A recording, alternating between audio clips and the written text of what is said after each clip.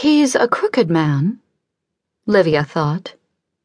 It was something about the way Rhys Jernigan sat on his polished wooden throne, slouched to the left, with his crown of hammered gold slouched to the right, and his rust-red beard spilling over his bloated stomach and black brocade vest in a careless tangle. His queen sat beside him, a kindly-eyed woman with plump, rouged cheeks like freshly harvested apples. "You've brought trouble to my doorstep," Rhys said. Livia bowed her head.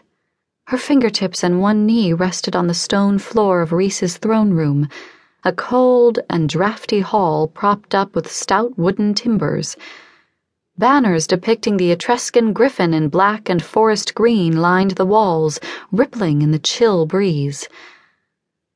"I have, my lord, and I can only offer my humblest apologies. We had no other—" He cut her off with a wave of his hand. "Wasn't a complaint. A man can do with a bit of trouble now and then, keeps things interesting. And stand up already. If I wanted the floor mopped, I'd have called for a chambermaid." Livia rose slowly to her full, willowy height. Her dress, fraying at the hem, bore the stains of soot and grass, and her raven-black hair hung in a confused mess. Exhausted to the marrow of her bones, she still squared her shoulders and lifted her chin high. "No," Rhys mused, stroking his beard. "You're not a chambermaid at all, are you? You're a noblewoman." "I am merely Livia Serafini," she said, her voice soft but unwavering. "Daughter of Pope Benignus Serafini. As I said, I have led an exile fleet of 189 souls to your shore. Innocent people, honest people, fleeing persecution and death. I am here to speak on their behalf, to beg sanctuary." Queen Irwin leaned forward, just an inch, keeping her hands perfectly folded in her lap. "The story you've told us is troubling," Irwin said. "You're certain of its truth?" "I spoke it as I lived it. Amadeo Ligorio, my father's confessor, and Gallo Perry, master of the Papal Guard, are here and can confirm every word. My brother Carlo, with the aid of the Banco Marchetti and corrupt elements inside the College of Cardinals, staged a coup and stole my father's throne. Even now, the papal estate is occupied by hired killers in the garb of holy knights.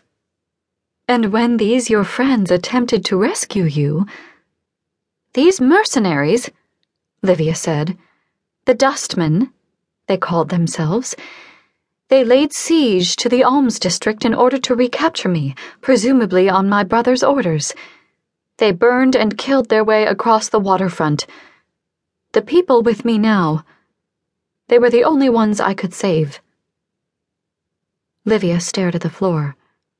Her long-fingered hands clenched at her sides. "Many," Irwin said slowly, "would take more pride in achieving less.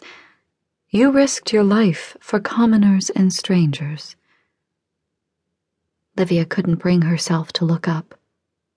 "The eyes of the gardener," she said, "don't see status or wealth. They see only piety and sin, fruit and weeds. If I didn't do all that I could to help these people, I could not call myself his daughter." "Not a fan of God talk," Rhys grumbled, shifting on his throne. "But courage is courage, and I respect courage. You've got a pair of balls dangling under that dress." "I will take that as a compliment, Your Highness." "And that's how it's meant. Very well, your people will have their sanctuary. I'll order a pavilion to be erected outside the city walls with food and water for all. Any exile who'll swear to the Etruscan flag will be welcome to stay. Otherwise, they can eat their fill and move along."